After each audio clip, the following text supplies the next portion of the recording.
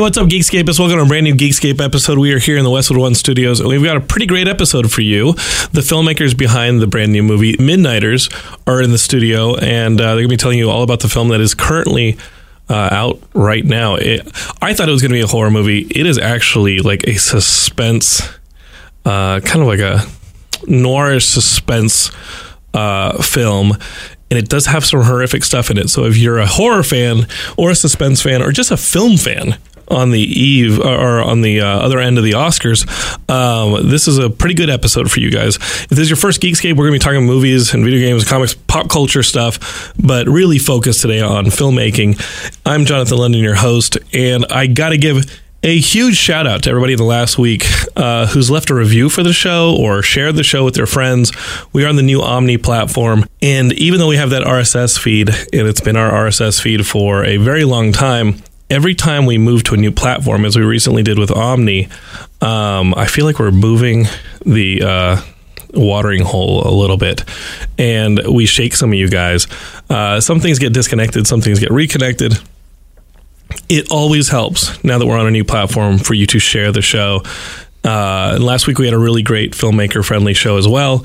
If you guys are filmmakers, definitely go back and listen to me talk to my good friend James Cotton about his very, very, very indie Western that he pulled off. How do you pull off a Western on like an indie budget? That's crazy to me.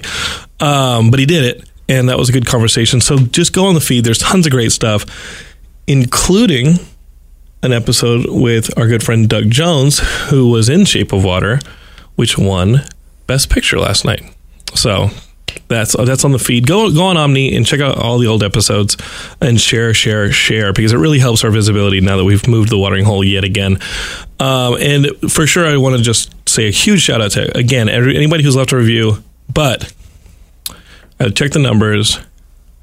I thought it was a small sample size. Now we've been on this platform for over 2 weeks. Silver Springs, Maryland. I don't know what's happening in Silver Spring, but that is by far the biggest concentration of listeners that's what the numbers are telling me, that in Silver Spring, Maryland, there are a lot of listeners. I've yet to hear from anybody in Silver Spring. There are calls into the mayor's office about getting me a key to the city. But so far, Silver Spring, Maryland is running away with it. I thought LA did kind of close the distance a little bit, but it's not going to be enough. Silver Spring, Maryland is definitely the highest concentration of Geekscape listeners that we've got. So I love you, Silver Spring. I'm not going to sing you a song this week. Okay, let's get down to business. We've got Allison Ramsey. Hello. We've got Julius, his brother. Hi. And the star of the movie, can I say that? The star of the movie? I mean, there are a couple people in the film, but Alex Esso, did I pronounce that right? That is right, yeah. Thank you. And you guys made this movie, Midnighters. Correct. Talk to me a little bit about the movie. Who you guys wrote it? Yes. Directed it? Yes. And started it. We got this. And Alston and I produced it ourselves. So the brothers produced it. Yeah. Yes. Allison wrote it. Julius directed it. I'm just trying to get this all straight because everybody's staring at me. And usually when I talk, I look around. I look off. But here we are. I watched the movie in lieu of the Academy Awards. I'm not a big Academy Awards person. I think it's a little, no offense, Academy Awards fans. There are a lot of movies that come out each year.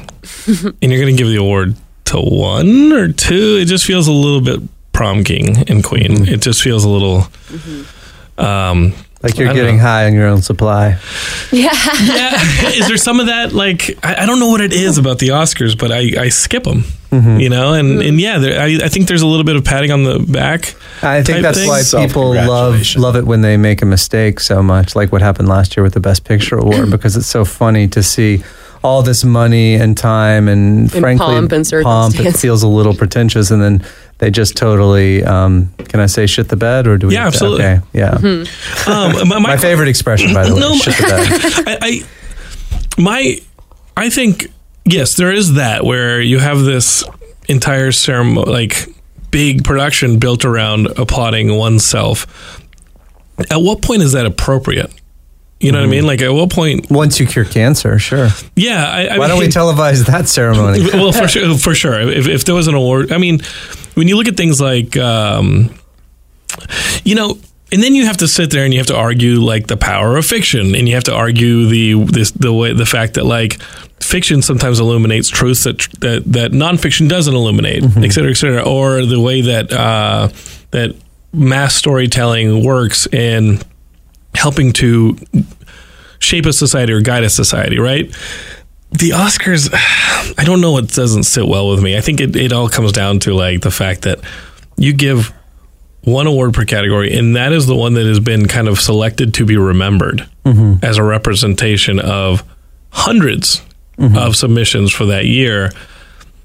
It just seems a little like weird. And then you get into the politics and that. And, we absolutely love when they F up. And I mean, did you guys watch the Oscars? I did not, no. Yeah, I think you're talking to 3 filmmakers, none of whom actually watched it. I also, it's all a campaign too, where people pay millions of dollars to influence how many people are in the Academy that actually vote. I mean, it's a few thousand. Yeah, and so it's kind of it's just strange that, and I believe Harvey Weinstein, I think, sort of invented the modern like media paying campaign to win Oscars. Yeah, that big Miramax streak that Weinstein. he had. Yeah. I mean, the late 90s, where it was like Shakespeare in Love and all that stuff was like, okay, sure. Yeah, so if you don't have like a massive marketing budget for running an Oscar campaign, you can't win. And so that's also, it rules out some really good films that, sometimes they get nominated, but you can't compete if you're not a big enough movie. I thought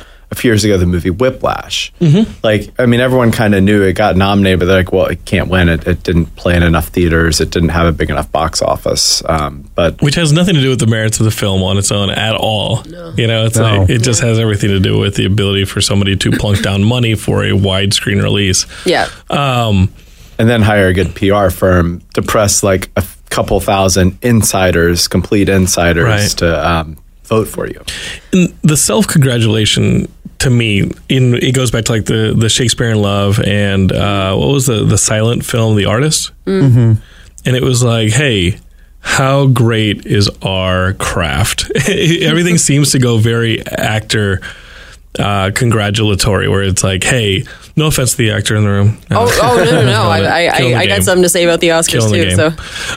But it's when you see things like that, and then when you have a film that's actually pushing the limits of what a film can be. I mean, I'm biased because as an Austinite and as a huge Richard Linklater fan, like, he can do no wrong. Do you hear me, Geekscapers? Get one thing through your head in your morning drive or as I put you to sleep. He can do no wrong. But you sit here with an actual experiment of a film like Boyhood, shot over that 12-year period. Yeah.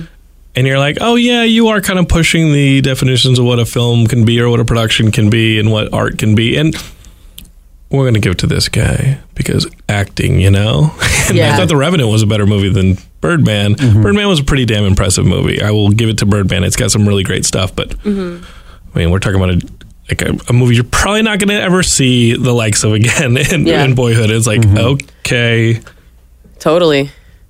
Let's skip it. Yeah. But I mean, I don't know. I mean, you look at last year when someone like, and I'm sorry to the La La Land fans out there, but Emma Stone winning over someone like Isabelle Huppert for Elle, arguably a far more challenging role to begin with. And not only that, but I mean, she has a 40-year career, of doing extremely difficult work that whole time. So it's really kind of like, are we giving awards for the best acting or the most acting? Right. Also, I mean, I was reading that the Oscars was started to make artists feel better about themselves. Like the studios started doing the Academy Awards. They do that. Because the studios owned all the directors and actors and writers, so they started doing this award ceremony so that they would shut up and leave them alone. Wow. Yeah. That's pretty funny. Yes. It holds true today. It definitely holds true today.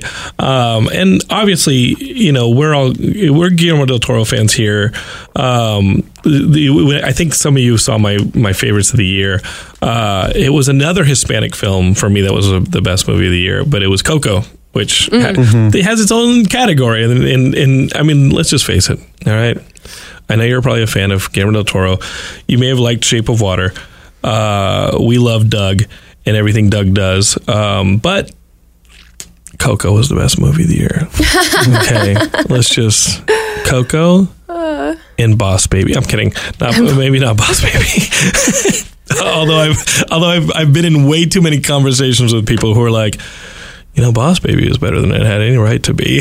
And I'm like, wait, you got past a 10-minute? Like, wait, how did that thing get in front of your eyes? Because now we have options on planes. Like, you can't use the I watched it on a plane excuse. Well, it's on Netflix now, so. You definitely can't use the it's on Netflix excuse at this point. When you have options, how did you find out that Boss Baby was better than it had any right to be? Because that used to be the excuse, right? Well, I watched it on a plane. Oh, it's not I watched it on a plane. I mean, come on, I watched it on a plane. Now there are definitely options on the plane, including jumping out of the plane. So how did you get so far into Boss Baby? Yeah, there's still options on the plane, but I feel like I give myself a pass when I'm on a plane to watch a really bad movie. Like, I think it holds over the whole cultural tradition of bad movies on planes. Yeah. And now I will ask you this, Austin. When have you been pleasantly surprised by a movie that you're like, you know what? I'm on a plane. I'm going to watch something that I would not watch normally, because I have my answer for sure. When have you been pleasantly surprised by a film? Oh, on a plane? I feel like I normally watch the really bad ones to more just like, spectating a car crash kind of movie. And I'm blanking on anything that comes to mind. What was yours, Alex? Oh, I just watch whatever is the most mindless, whatever will get me through the flight faster. I've developed a serious anxiety over flying, so the more mindless the blockbuster, the easier the flight is for me. Liam Neeson late January release, here we go. Yeah, right. Taken part 8. Yeah, this time it's more personal than personal. And I think that they would get a lot of real estate if they just called whatever this last Liam Neeson movie on a train was Taken something. It's like Universal, as they continue to make like bigger and larger franchise movies, like Jurassic World 2, and you've got another Fast and Furious movie. The next trailer, let's just face it, Geekscape, it's the next poster for one of these Universal movies should just be a Tyrannosaurus Rex with a car flying over it, like jumping over it. And Liam Neeson in the foreground. What studio is doing these Liam Neeson movies? I feel like it's Fox, but Universal, you got to give them a call. Jumping the Tyrannosaurus Rex with the Grinch in the passenger seat, or one of the animated properties, and then you've got it. Let's see how many franchises we can marry. Let's do it, Universal. I think Sony wanted to beat them to the punch with the whole rumor of like a Men in Black movie with like crossed over with 22 Jump Street, and it's like now it's just okay. All right. I think that's what they're doing with Ready Player One. They're going to have a lot of like references to all these older like 80s films in there. And you know what, Geekscape is? I blame you. Bart Simpson's in it. I blame you for telling the people. Yeah, he signed on. Bart's people finally were like, this works for us. Let's go. Geekscape, I do kind of blame us. I won't take myself out of it. I blame us for like telling the people with the bean counting skills, like, please pander to us more.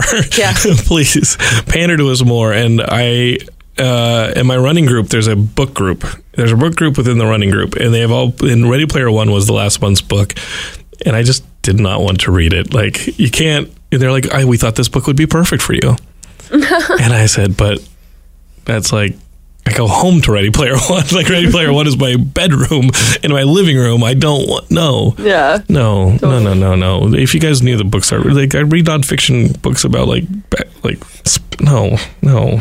I don't want my Ready Player One. I will tell you this, though. I did really, really, really enjoy your movie. Thank you. Oh, good. Thank you very much. It's in theaters now. Geekscape is also on VOD on demand. So if you guys are doing a little bit of Ready Player One, and you're like on a PS4 or your Xbox One or whatever has like a digital marketplace on it, like this computer, I've seen your analytics. I know how you guys listen to the show. Click on over and download Midnighters or rent it and watch it, especially if you're a fan of like these thrillers. I got to tell you, I loved the idea of this movie because the way it built and the real world settings of it. I don't really like the supernatural horror stuff. It's really hard for me to ground myself in the character's decisions during a supernatural horror. So what was the origin of this movie?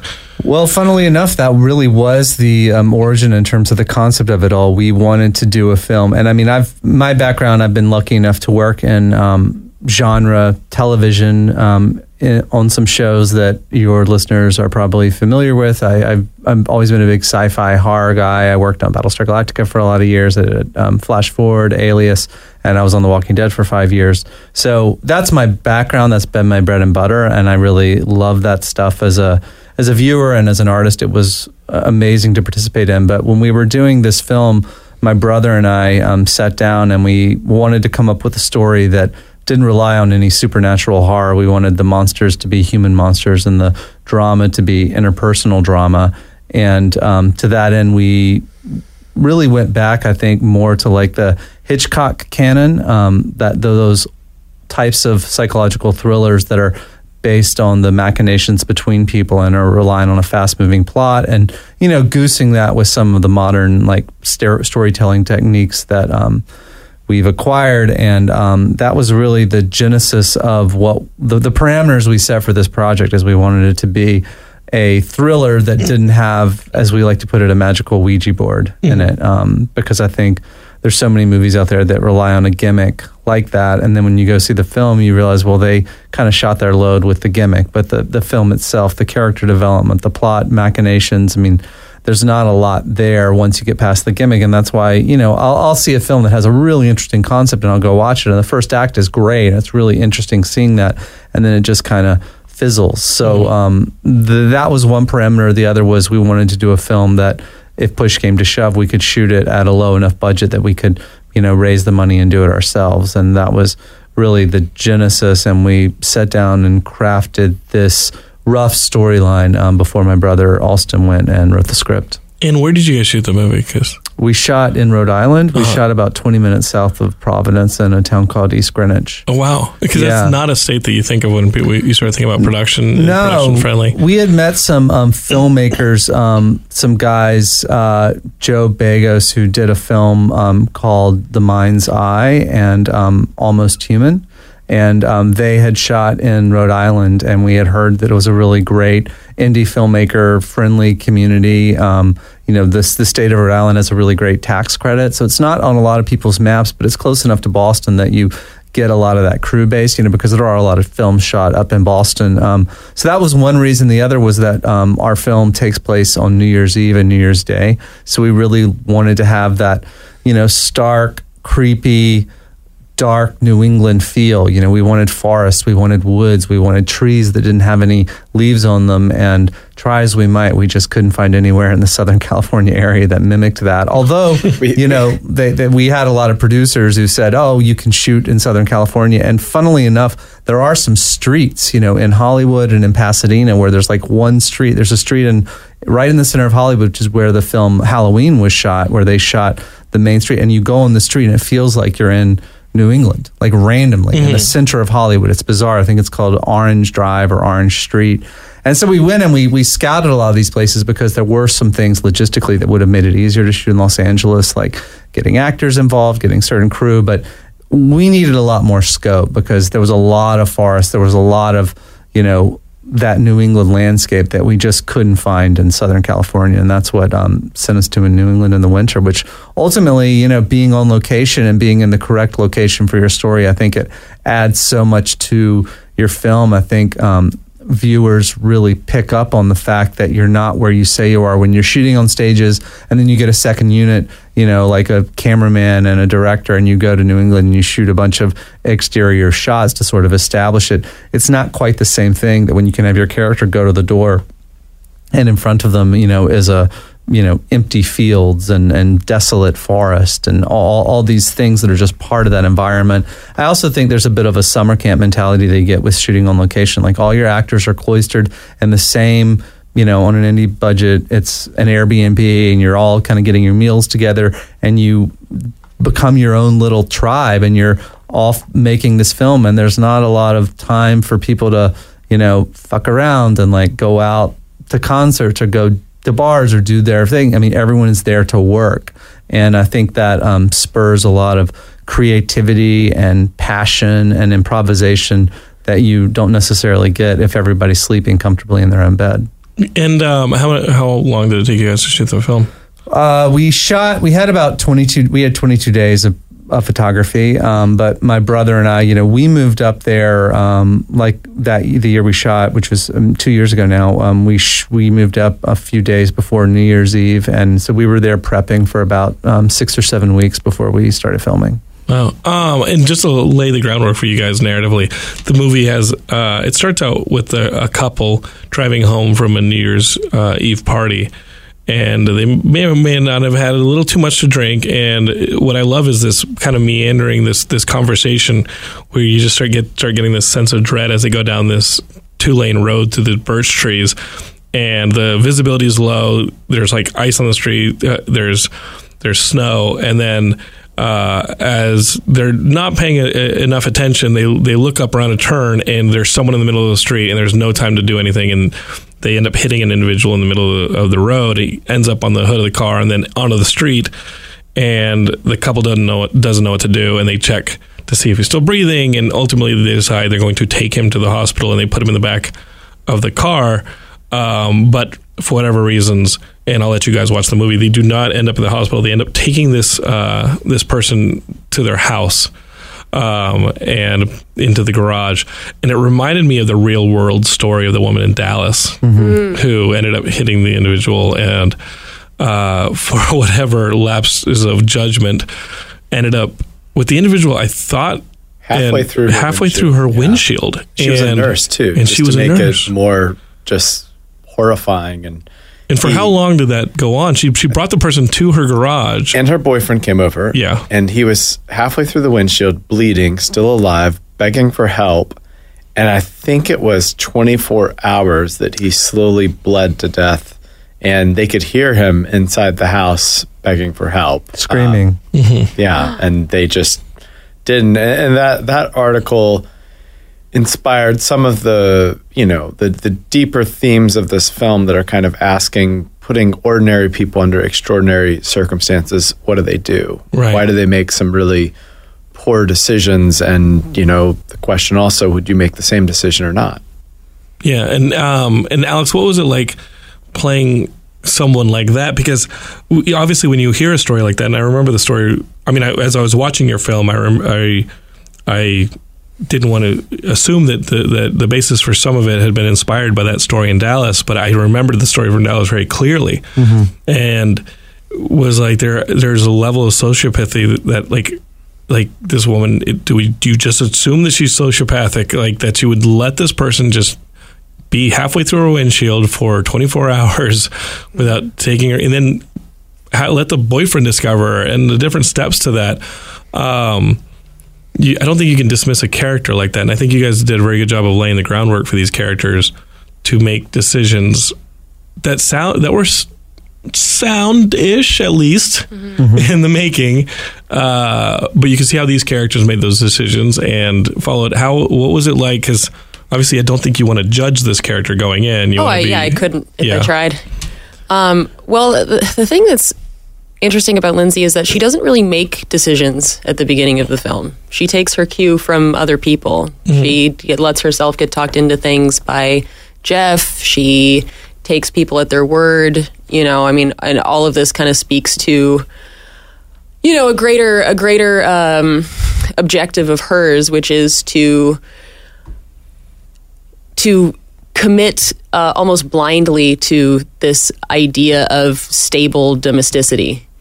Where she has, she's telling herself she has a house and a job and a husband and her sister's back and all of this, but she doesn't really belong there. She's sort of a outsider from the beginning. So I think that because of that, it breeds in her this sort of self-doubt and insecurity, which allows her to sort of be led along. That's the great arc about her. That's the real shift that happens, that she goes from being a doormat to a designer of her own fate. Right. So, and you did that really well in the opening. We had this great scene early on. I would say it's the first scene. You have a little bit of flash early on in the credits or in the opening, where there's a little bit of a flash forward to, just give you a little taste, Geekscapists. There's a little bit of a violent flash forward early on in the movie, like in the first minute or two.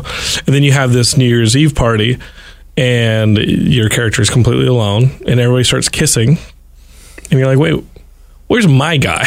Yeah. And you go outside and he's smoking a cigarette and texting or something. And no offense, I'm sure he's a very nice guy, the actor. But for that character initially, you're like, what are you doing with this guy? Yeah. Like, totally. What is this? And then you find out later that you're the one who is making payments on the house that they've moved into that they're renovating. Mm-hmm. And I'm just like, yeah, you know what? When the chips start to fall in this movie, because Geekscape we only gave you the beginning, and the chips really start falling in this movie. There's much more going on here than simply like, who was this person and why is he walking in the middle of the road, and where was he headed, and et cetera, et cetera. So you got to watch the movie to figure that stuff out. But as the chips start falling, we start rooting for your character and this guy who was texting outside smoking a cigarette when the ball dropped on New Year's. And we're just kind of like, you know what? I like the guy, but what happens, man. Yeah, totally. When it comes down to it, sorry, bro. Yeah, exactly. You had your chance. But your character still has, there's a nice moment when things do go down in your character. There is a nice moment there at kind of the crux of the movie, with the hands and this and that I thought it was still some level of sentiment there, and even in that last shot, and we're not going to spoil it, Geekscapists, again, you're going to have to watch the movie. But that last shot, I was like, I would like to talk to Alex about, after everything that character's been through, what is this? You know what I mean? Like, there's one last shot. I'm like, wait a minute, like, what is going through her mind right now? Because it is a bit of an emotional whirlwind, and a bit of a grinder that you guys put her character through. So it's a mixed sentiment, and I think it's a credit to this movie that it wasn't a clear sentiment. Does that make sense? Mm-hmm. Well, I mean, that was obviously that was clear. Absolutely. Yeah. I mean, people, I've had people text me after seeing it saying, I can't tell if she's laughing or crying, and that's part of it. Good. Yeah, it's meant to be ambiguous. Yeah, don't make the movie longer than the 1.5 hour running time in that way. Yeah, does that make sense? I hated it. And the scene you refer to, that's really the scene where Lindsay acquires her agency, and simultaneously, I think it's really smart, and Alston was really smart to write in a scene that, as one of my friends says, that becomes the water cooler scene. That's the scene that people are talking about. That's the scene from Reservoir Dogs where he cuts off the guy's ear. That's the scene that people get out of the film and they're talking about. And we deliberately made that particular scene, very impactful. And for those in your fan base that like gore, there's a little bit of gore. And we didn't show a lot of gore in this film, but there are places where you see gore and it might be too much for some people. But we wanted to show it because we thought it was such an important part of the character's development. Mm-hmm. Yeah, Geekscape, you're just going to watch the movie to find out. So, also talk to me, what was your background before this? I'd read that you were doing all sorts of writing that was not screenwriting. That would be true. I guess some people would say it's a form of fiction, but I was a speechwriter in Washington, D.C. Yeah. So I started my career in journalism as a magazine editor, and then I was working at the Defense Department for the Secretary of Defense, Robert Gates, writing speeches during the Iraq and Afghanistan wars from about 2006 to 2010. And I apparently liked those wars so much that I made the decision to go spend a year in Afghanistan. Oh, my God. Doing a similar job for General Petraeus, who was the commanding general at that time. And that was the guy Obama put in. Petraeus was Obama's guy? Or?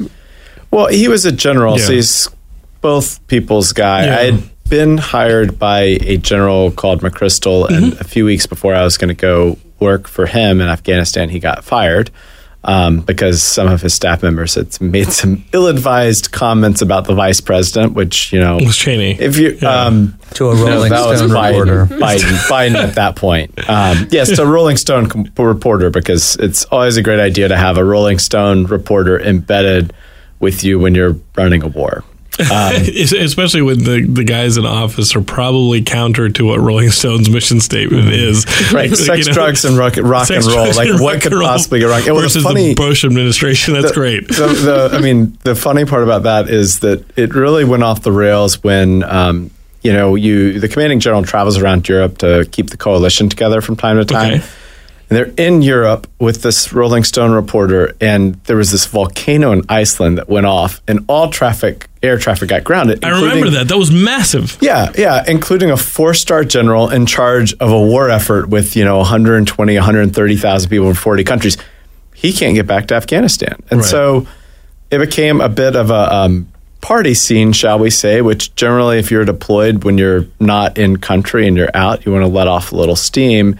And it's not a volcano joke, people. And you've got a Rolling Stone reporter that's just hanging out, partying with you, and I guess taking really copious notes. But so then President Obama put Petraeus in that position. Petraeus actually took a demotion on paper to take that role. So he was there a year, and I was there for most of the year with him. And what was that like? It blows. Yeah, there's no easy way to put it. I was a civilian, so I wasn't in harm's way the way that people are that are down range. I was in Kabul, which was pretty safe at the time. You're on a military base. You're away from friends, you're away from family. We were working, 110 hours a week, 7 days a week, no vacation. You're just bored out of your mind after a while, or you're just working. You're just working all the time. Yeah. Mind numbing. Right. PowerPoint reports back to the country, and there's no social outlets either, and that just sort of starts like catching up to you. You never go out with friends. You never go get like a drink at a bar, and you're eating the slop from the German contract company that is running the dining facility. And you can imagine if you get the lowest bidder German company feeding like masses buffet style. Imagine morale probably takes a hit. Yeah, they're not exactly known for their culinary touch, I guess you could say. You did that for a year. That's about 10 months, yeah. And you're just, what was the correspondence between you and your brother during this period? Like, did you notice that, like you're over here, you're working? Yeah, I sent him a lot of episodes of Battlestar Galactica and The Walking Dead. In The Room. I watched The Room once. Oh, God, it was so funny. I'd been told about this, and I'm trying to get my colleagues. I'm like, we have to watch this. It's like this well-known, bizarre movie. And I started watching it, and we got to the first lovemaking scene, which is, all of 3 minutes into the movie or something. And and we didn't know what this movie was. And everyone's like getting uncomfortable, and everyone left except me. And so I just sat in my office and like watched The Room by myself. Oh, I don't know if that's the way to watch it. I don't know if that's the way your brother intended to watch it, but circumstances were what circumstances were. That movie is amazing. We've had Tommy on the show, and we had Tommy on the show. Geekscape is, some of you will remember this. I recently reshared the episode because of The Disaster Artist being in theaters, and I've talked to Greg in the last month about coming on the show. But when Tommy came in, remember back in the day we recorded this show at my house, Geekscape, and he came in and was just like looking at everything in my office, like, I like your movies. And he was just like looking at everything, and we got a little chippy, but I think the guy's okay. Yeah, he does his thing. Nice guy. He does his thing. He doesn't pretend. That's one of the things I really respect about him. He does not pretend. I don't think he could if he tried. Yeah. I don't know. In the lovemaking scenes, he looked like he was pretending. I don't know. I don't know. He may actually just bang belly buttons. Yeah. That's his deal. He's like, any Audi? Yeah. Let's do some any Audi. I still want to know how he made his money. I think everybody does. And I don't know. Geekscape has also sent another text to Greg and see if we can get him on the show, because now that the Oscars are over, I think that they're... I think Greg and Tommy have another movie coming out, and so I like Greg. Every conversation I've had with Greg has been awesome, and he's super nice. I think, I don't know, you guys are gonna throw a fit if I have Greg in here without Tommy, but it's easy. I'm telling you right now, it's easier if I just have Greg. Okay, like, you will get more of a show. I don't know. Well, to some of you, I think if I just have Greg on here, I can just talk to Greg, and you'll have a conversation. If the whole circus comes in here, I don't know. They already hate me around here. I'm kidding. Lindsay likes me because I bring Lindsay coffee. So listen, let's get back to Midnighters. What was the response? I mean, where'd you guys premiere the movie? It sounds like a South by Southwest type style. Yeah, we actually premiered at the Los Angeles Film Festival in June. So the response was great. As an indie film without, we didn't really have any big time producers or anything attached to this. It's always hard because you're doing all the work yourself. So it was a lot of, just knocking on doors, emails. What was that process like? Because you guys did the fundraising yourselves and everything? We did, yeah. Talk about it. Long and difficult. How long did it take you to write the script? We came up with the idea in January. We outlined it for a couple of months, 2 or 3 months. I wrote it in a couple of weeks after we kind of had that, and then we revised it through the summer. So from start to finish, probably 6 months, I'd say. How extensive was your outline? Like your outline was... scene by scene. And at that point, we'd figure out the characters, the structure, what happens in each scene. Because the nuts and bolts on this thing have to be fun. Like, you can't leave any air. Yeah. Or else the audience will have that refrigerator logic that Hitchcock talks about. Where it's like, wait a minute. And some what of that, the fuck? Some of that you work in, you have to fill in some little holes in sort of the actual, dialogue or text once you figured out sort of the broader structure of it. Sure. And so you guys do that outline work and that document... Because that's what I work from a pretty massive outline where a lot of that stuff's been done, and then I literally just drag it into final draft because I don't care. Like, I don't want to see blank pages, or else I'll run back to the written. You know what I mean? And I'll just be like, I'll just keep pushing stuff around. But I like when I get to see outline in front of me because I know what I have left to replace. Does that make sense? Yeah, I mean, we had it on note cards, the note card method, and probably had about, I don't know, 3/4, a little more of the note cards. I don't think we had it completely done when we started, but you got to bang through a first draft because that's more than half the battle. So I kind of, once it's enough in my head that I feel like I have a good sense of the characters and where everything's going and what's happening and the vast majority of the scenes, I kind of kill myself for a couple of weeks, not really sleeping because my mind's just going a million miles an hour. When you're writing that first draft, yeah. Exactly. And crank out, I think the first draft was 110 pages. That's right about what we went in with to the shoot. And that's really nice. That's sound. That's around where you want to aim. When you're just gunning it like that, the goal is to write Fade to Black. Just write the end. Just just done. Were there any places in his writing that surprised you when he would hand pages in and all of a sudden you're like, oh, that's a surprise? I actually didn't know that he was writing the script. That would be a big surprise. That was a big surprise. Yeah, we had been working on it, and then I went on a trip to Europe with a woman I was dating at the time, and while I was gone, and then we had our middle brother we have another third brother, a middle one. He got married, and then we all went to his wedding. And then when we got back, Alston one day said, "Okay, here's the script." And I said, "Oh, you're done?" And he's like, "Yep, I did it." I was like, "Oh shit, I didn't know you were writing this." That 110 hours a week thing that hit. Which was you got all wired. Yeah, it was a pleasant surprise. It's your PTSD. There was a lot. I mean, not knowing it was done, but then there was a lot in there that did surprise me. I mean, very pleasantly. There were a lot of new twists. There were a lot of, some subplots that had been created. And there were a number of scenes that we hadn't, the scene we were talking about before, that was not a scene we had ever talked about. Really? We kind of knew that something was going to happen as a turn, like a character turn, which is where, as I said, Lindsay really gets her agency in the film. But we had not flushed that out in any way, shape, or form. And so that was a total surprise. We knew there would be some form of violence, not the exact nature of the violence. Right. So you're like, hi, and you were like, holy shit, my brother's capable of thinking this fucked up shit up. Well, he had written some screenplays before. I'd seen a screenplay he wrote. He did a war screenplay when he was living in Afghanistan. So I knew he was capable, but I just, it was a very pleasant surprise. Yeah, I literally moved to LA with my stuff in my trunk after a cross-country trip, and I got to his apartment, stayed on the sofa, got up at about 5 the next morning to drive him to the airport.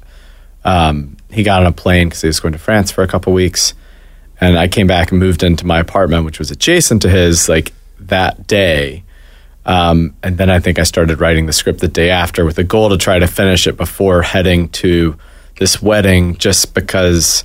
Why not? You give yourself a deadline. You get the first draft. I mean, and it changed dramatically because, you know, Jude had wonderful views on what he wanted as a director, you know, with the characters and just his experience working on, you know, all these shows and his instinct for story. You know, so it went through a number of revisions over the next few months to try to bring it closer to what his vision for the film was, which then gets fleshed out even further as he's going into casting and production design, and then, you know, finally on set making all the decisions on, you know, the camera work and the director of photography and all of that. Mm-hmm. Not to mention editing. Right. And so, I mean, at one point, did you ever have to shut him out and be like, sorry, writer? No, that never really happened. I mean, you know, it was a huge asset to have him, you know, on set and when we're shooting the film, because there were changes based on, you know, the original location, the house that they had in the film. It's very much a kind of middle class, like even lower middle class like house, like a very small thing. And we wound up coming across this beautiful, I mean, you've seen the movies, you know, it's a very cinematic, giant, I mean, if I would say mansion that we found, and it was this couple that was willing to rent us this mansion for a very low price, and it would have helped us on so many levels because, one, it's so cinematic, and two, we needed room for production offices and catering and cast changing rooms and all that type of stuff. You literally shoot where you guys were working. We did. Yeah, everything was there. When you're shooting on an indie film, you still need that space for, you know, you need places for the crew to go eat spaghetti on their lunch break, and if you're shooting in a tiny little house, you're going to have to set up like tents or trailers or whatever. And on an indie budget, that's near impossible. So we found this incredible house and we said, well, how can we use this house? Like, how can we make it work? And so that's what we added into the script, that part of the storyline is that this couple is living in this old, dilapidated, you know, house that they got for a song, and they're renovating it, like it's falling apart. And so what we actually did was take what was a very nice house and in the film make it look much worse than it actually appears. There's some CG shots at the front where we put boards on the windows and made holes in the roof. So, you know, I was worried that the owners were going to see the film and think, oh my God, you guys tore up our house. Have they seen the movie? They have. They loved it. Well, once we were done shooting, they knew their house was okay. We're good. We set up construction equipment inside and made it look like tarps. And the cool thing about that is, you know, they say necessity is the mother of invention. Because we found that house and because we made it work with the storyline, it added this whole other texture to the film that we otherwise wouldn't have had. Because for me, and Alex can speak to this, you know, as far as for the actors, like it adds a lot to a place. I don't know if you or your listeners have ever lived in a home that is under construction, under renovation, because it's like open to the outside. Things feel unsettled. It doesn't feel like, you know, permanent. There are friggin' saws and hammers and sawdust everywhere. It's very disconcerting, and like your whole foundation is unstable. And I think for our characters and for our actors, that was helpful because that's an analogy for what this couple's relationship is like. Their marriage is unstable. Their marriage is unfinished, and it's open to the outside. It's vulnerable. You feel very vulnerable when you're in a house like that. And so, at least for me as a director, I thought it was a wonderful tone. And I mean, I'm curious, Alex, what you thought as an actor. You know, the environment and the location were as much characters in the film as any of us were. And I mean, that really helps as an actor far more so than if we had been on a set of a house that was under construction, you know, because you really get the full scope of your imaginary world and your imaginary circumstances. So yeah, absolutely. It's extremely helpful. It really informs the performances. It really gives you a sense of isolation and the cold. I mean, it was freezing. It really helped add to it as well, that the feeling of being trapped in the middle of nowhere. Now, when you guys are shooting, this is because of the production concerns. This isn't a movie that you can shoot in sequence. Actually, because Because you can see how it would be helpful for Alex in the way that her character is progressing. Right. Yeah. To maybe shoot, not that she needs that kind of thing, but to like shooting. She doesn't. No. Yeah. I mean, the actors definitely could have shot it out of sequence, and there were certainly some production considerations that would have made it a lot easier to shoot out of sequence. But I decided to shoot it in sequence as much as possible because I felt that the journey for the characters was going to be a little more organic, and we went through jumped through a lot of hoops so that we could more or less shoot it in sequence. I mean, there were a couple scenes that were shot way out of sequence, but there's also an environmental consideration to think about when you are shooting a film. Our film takes place from basically New Year's Eve, midnight on New Year's Eve until midnight on New Year's Day. So it's over the course of 24 hours. That said, that means the weather has to be completely consistent. You can't, you have a day that it's raining. Well, you can't show that it's raining because it can't just be a, hailstorm for 20 minutes in the middle of the movie. So we had to be very careful not to show the outside because our problem with shooting in Rhode Island that time of year is that it was snow. There was snow on the ground everywhere. Like there was 4 or 5 feet of snow. When we started filming, halfway through the film, all the snow melted and all the snow was gone. And we didn't know what was going to happen. So we scheduled it so that in the middle of the shoot, we had 1 week where we were going to shoot everything that was outside, all our exteriors. And what I said is whatever the weather is like that week, whether there's snow on the ground or no snow, that is the weather for the film. And so for the first half of the shoot, we had to be very careful never to show outside because if we showed outside and we saw that there were 4 feet of snow on the ground, we're locked into that and there's no continuity. And as it happened, there was 4 feet of snow on the ground and it did melt, and it melted right before we were going to shoot our exterior. So the film, while there's a little bit of like cold frostbite, you see tiny patches of snow everywhere. For the most part, it's just a barren winter day with the ground free of snow. But man, you can see their breath in the garage, which was like 15 degrees, and Alex loves the cold. I do. Loves the cold. Where'd you grow up, Alex? I grew up in Saudi Arabia. Okay, so it's cold, freezing. Yeah, freezing. It's really sub-zero. Yeah. and I mean, I imagine that you have to justify something within you where it's like, okay, did the character grow up in cold? Is this a problem? Is this not a problem? Because I mean, how conscious in your performance is this fact that it's pretty damn cold? Oh yeah, I mean, you completely use it. You incorporate it entirely. I mean, I feel like it's important to do that no matter what the circumstances are, because that's where the character is. Wherever you are is where the character is. And how did you guys find Alex? We found Alex through casting. I mean, I was familiar with her work. I'd seen the film Starry Eyes, and we have a great casting director named Kelly Roy, and Kelly was a big Alex fan, and we had seen a lot of other people, and then she brought Alex in and said, we're really excited about Alex, and Alex put herself on tape for, with a couple scenes, and we saw it, and we loved her. So she was our first choice. She's all smiling. Yeah. That must sound good. It's other people who audition, if they listen to this, are just like, that mother. Well, the thing about casting, particularly with the antagonists of the film, which I think your viewers will enjoy immensely. Sure. But, it's really not a reflection all the time when you say no to people on their talent level. It's just the right fit for the right role. For sure. And as a newcomer to film, I wasn't aware of that until I have the script that I've written, and I could see people and I'd be like, they're great. I love what they're doing. It's not this character though. And you can't, you have to be comfortable with each one of those casting choices. And I think that's, one of the things that Jute and I saw eye to eye on. And with all of our characters, those, we saw their tape and we're like, that's the right person. There's not really didn't really have to watch it again. We did. And probably a third and fourth, fifth time, but like from the get-go, we're like, that's the person. And it's crazy how that happens where you're like, where you're sitting through submissions or you're sitting through auditions, and it can get a little stressful where you're like, I don't know if we're going to find this.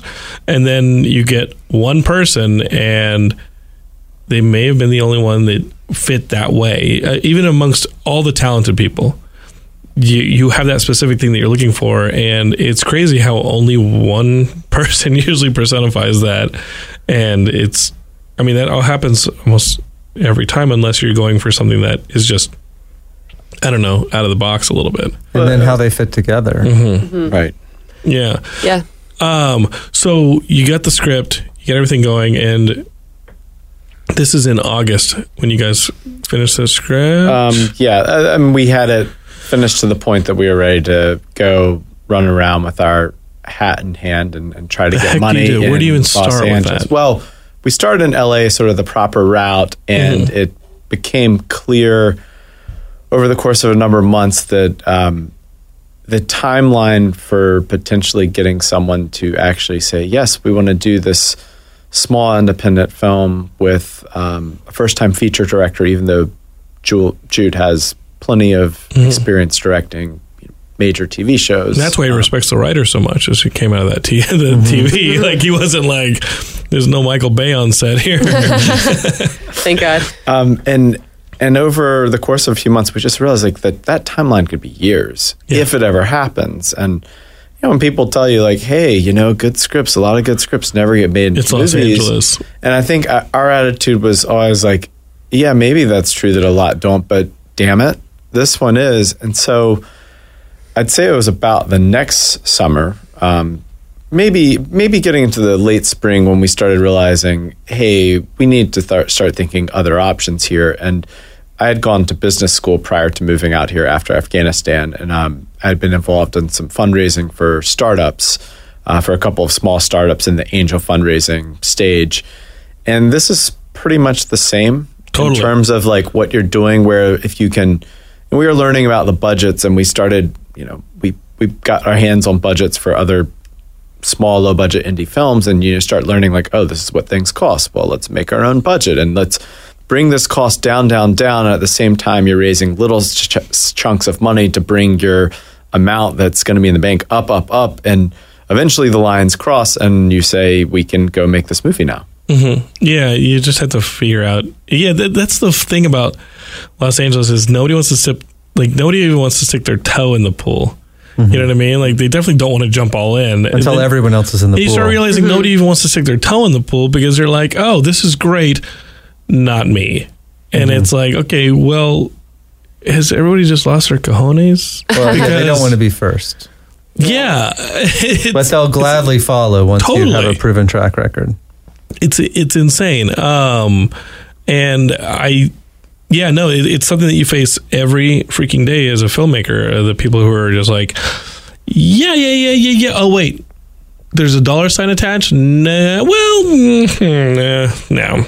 And I think it's really smart going out of LA. And I think you see, you end up with heroes who are people like Jim Jarmusch, or I previously said Richard Linklater, et cetera, who you look up and you say, you know what, those guys did bring money out of Europe. They did figure out money out of pulling people out of the oil business in Texas or here and there, because everybody loves movies or loves some form of entertainment and wants to be involved at some level.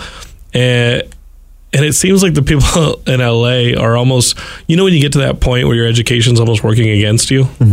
Totally. And here we are in the hotbed of education's working against oneself. And I think it's also, for filmmakers, you end up, you sort of see this around you and you start forgetting that there's all these ways outside of the actual system. Let's call it the system, the studio system. And we're supposed to be mavericks. Right, which is right. Like the biggest BS ever. Right, and it becomes easy when it's like, well, like none of these people will throw money in the kitty, or they've got a plan to go, get someone, a superstar attached to this little indie script and go raise a budget of $6 million so the producers can make $3 million or something, when the film, like, it was never written to be that way. And I mean, include those actors. Yeah. Exactly. Or include those actors who would break the movie. Right. What's next? The next conversation is, hey, I'm here, Julius goes. You know what I mean? Like, I'm involved in a project with my brother that you Geekscapists know about. And I'm absolutely, I wrote it for my brother Paul. And my brother Paul is qualified to do it because of his wrestling background and his ridiculousness background. I love you, Paul.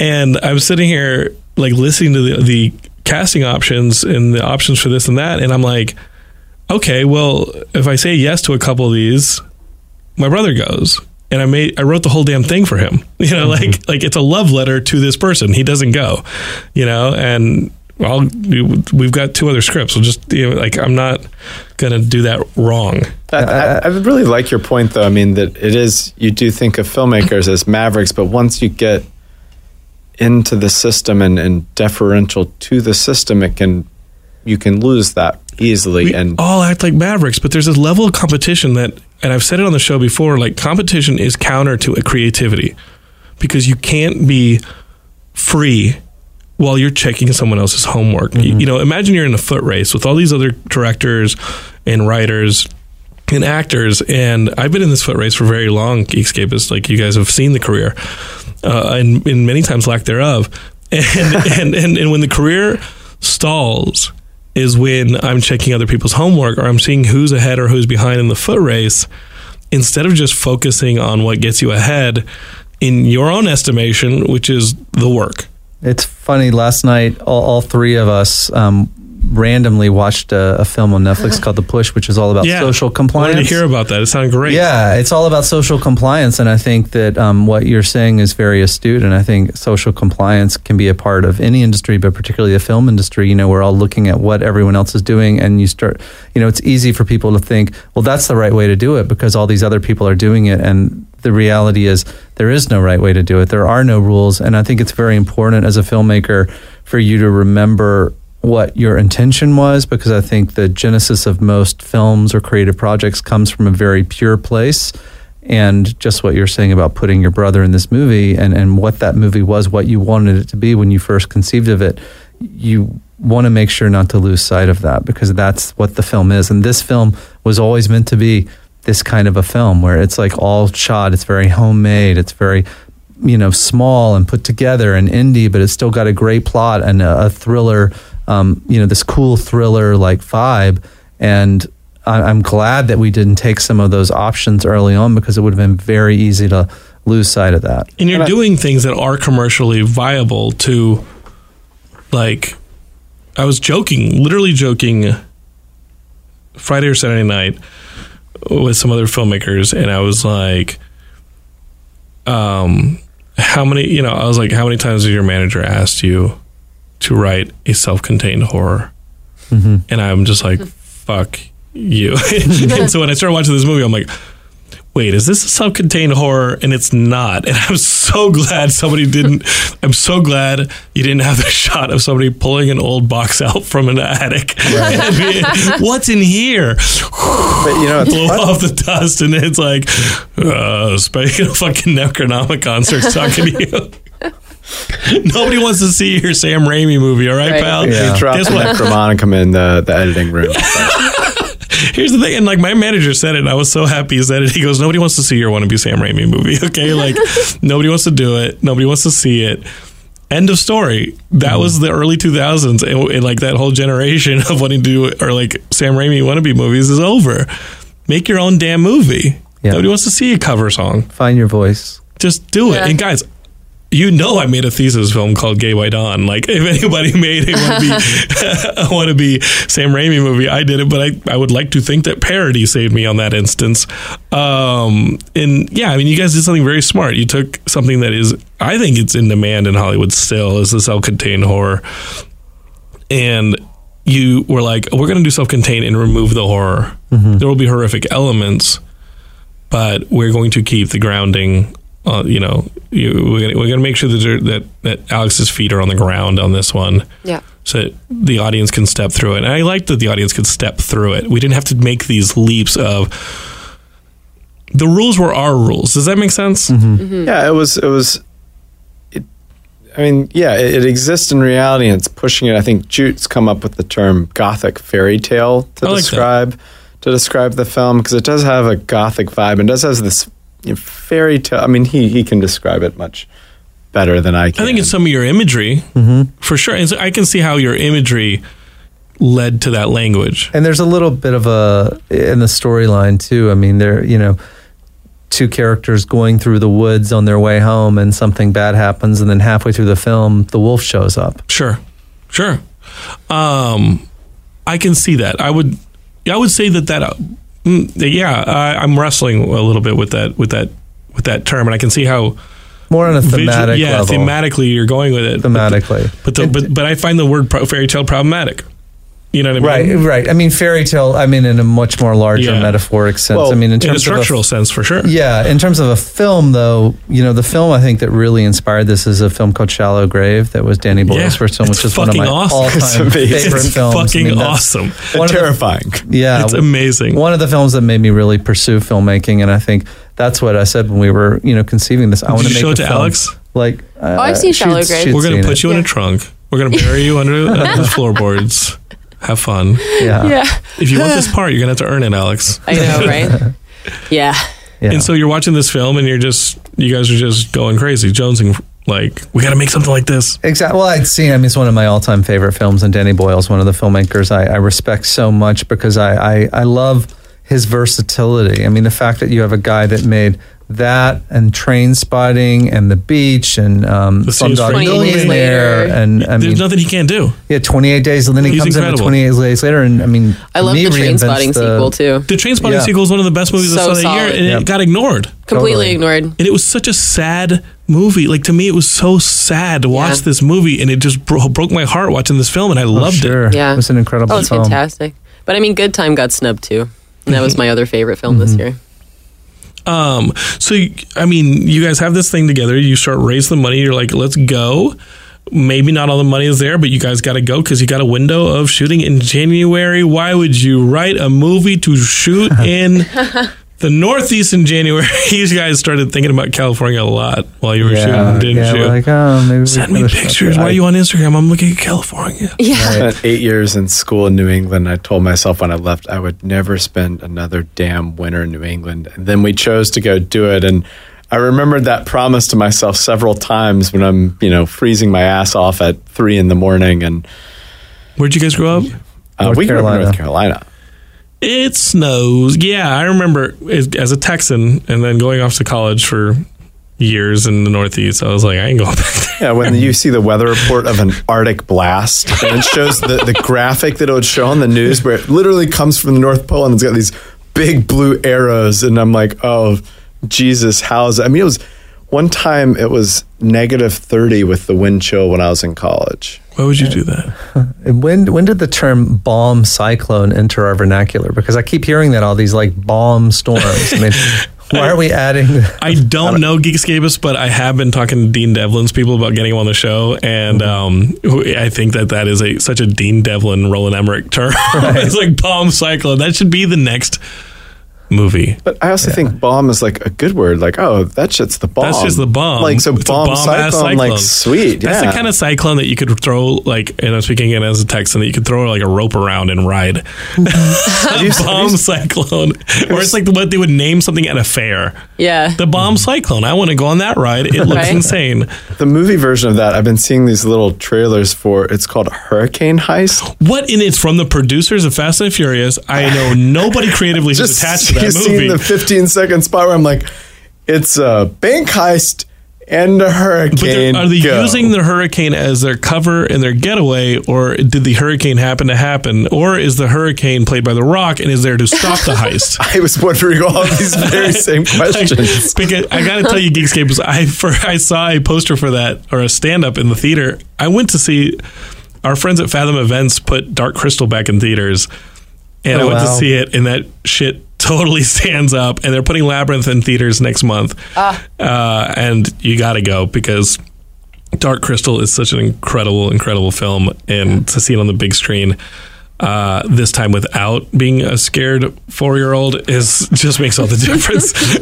And I've seen it several times in theaters, but every time I think back to the fact that my father brought me to see that movie as a kid, and it's not entirely for kids, but it's such an incredible movie. And I'm walking out of the theater and I see the big stand-up for Bomb Cyclone, and I'm like, yo, that movie looks pretty badass. I don't know anything about it other than it's an airplane movie.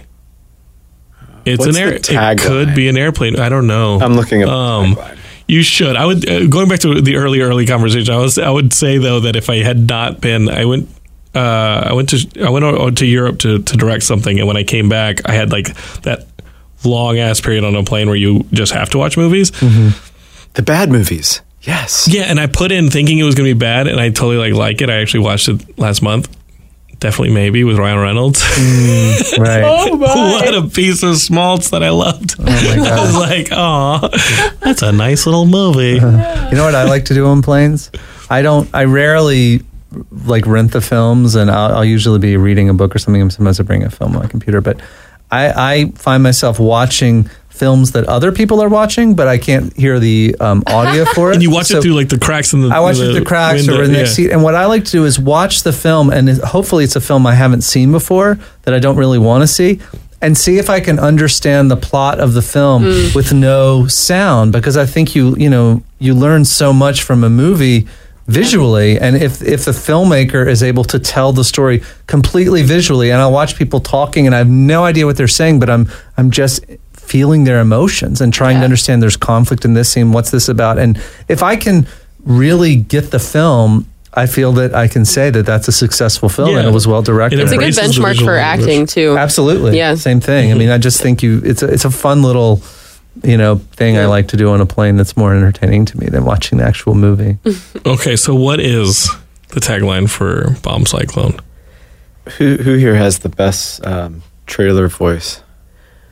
Not me. She's the thespian.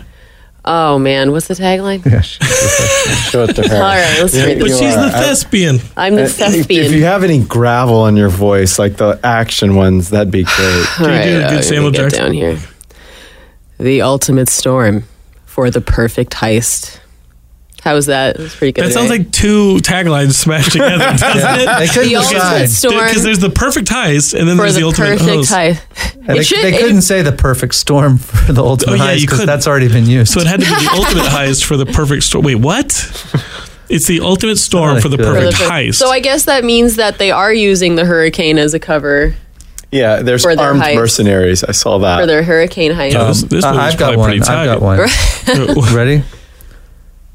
This summer, hurricane season comes early.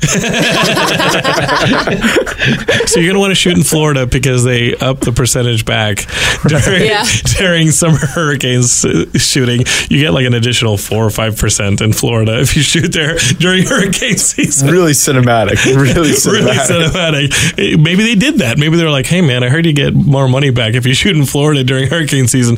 What can we do in Florida during hurricane? I got it. Got the script for a bank heist. I got a script for a bank heist, and I've got the perfect backdrop. Geekscape we are going to bring you the review of Hurricane Heist in a future Geekscape. Hurricane Heist 2. This time it's personal. Man, that movie was quite the whirlwind. You see, when they feed the people coming out of the theater lines to say in the ad for the movie. It's so good. Or my favorite line from Young Guns: "Reap the whirlwind, Murphy." I love freaking Young Guns. Category 5 fun. No. That's great. Geekscape, I do not think there will be advanced screeners for Hurricane Heist, but I did get an advanced screener for this one, Midnighters, and I can only recommend it to you. It's on VOD and demand, digital, and in theaters right now. There's a website for it, midnightersfilm.com. If you guys go to midnightersfilm.com, you can see where it's screening. Hopefully it's screening near you. It is totally advantageous and worth it for an indie filmmaker to have that movie seen in theaters. I think this movie would definitely work in theaters. You should probably take your friends and see it. And it really, really helps Allison and Julius and Alex if you guys see this movie in theaters. If it's not playing near you, though, you've got it on demand. Definitely check it out. What's next, friends? You working on that next one?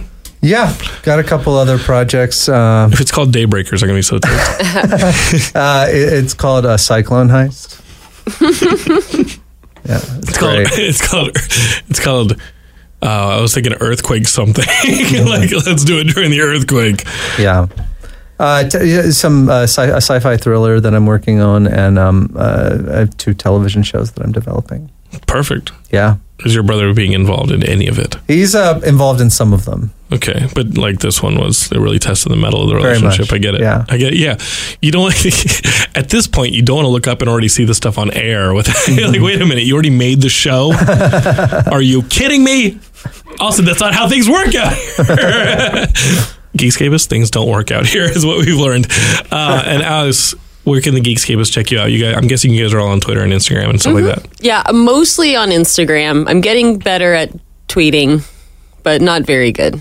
So, but it's just at Alex Esso. It's the same thing across all the platforms. So. Okay, and you guys are on Instagram and all that as well, right? I am, and I'd like to give a shout out to the Nigerian hackers who are sitting on Julius Ramsey. They took my name a number of years ago, and I've never tweeted or Instagrammed or anything. So I'm Julius Ramsey 4. That's with an AY. Oh man, the first three were even taken. For the number. Roman numeral. Julius Ramsey 4, and maybe it'll be like what Twitter did when they purged all of the bots. I'm hoping. Did you see that when Twitter? No, I didn't know. Twitter purged a ton of like the fake accounts. Oh, I remember that. And everyone lost a bunch of followers. Many of them were Russian bots. So you showed up one morning. You mean American voters? And a lot of the conservative profiles were upset that their like counts had gone down, right? And they were like, "Wait a minute, it's conspiracy. They're being, our rights are being violated. It's an attack." And you just find out that like :space freedom for all wasn't a real person. Right. Shocker. I'm pretty skeptical of anybody on Twitter who has an American flag just in their profile name. Yeah. I'm like, yeah, that person's protesting a bit too much. Yeah. How about yourself? I've got, I think, 4 feature scripts and 2 TV pilots that I've done the last few years that I've been... the last 4 weeks. Right. That I've just been sitting on, waiting to, and working to finish this film. Right. So there's one that's a TV series that I just finished, the Bible one, that's got sort of some dark political sub-themes that leverages a bit of my background in DC speechwriting. It's not like a DC show or anything, but that's the one that I'm probably going to... Hey, you know what? It works. I mean, that was the background of the guy who wrote...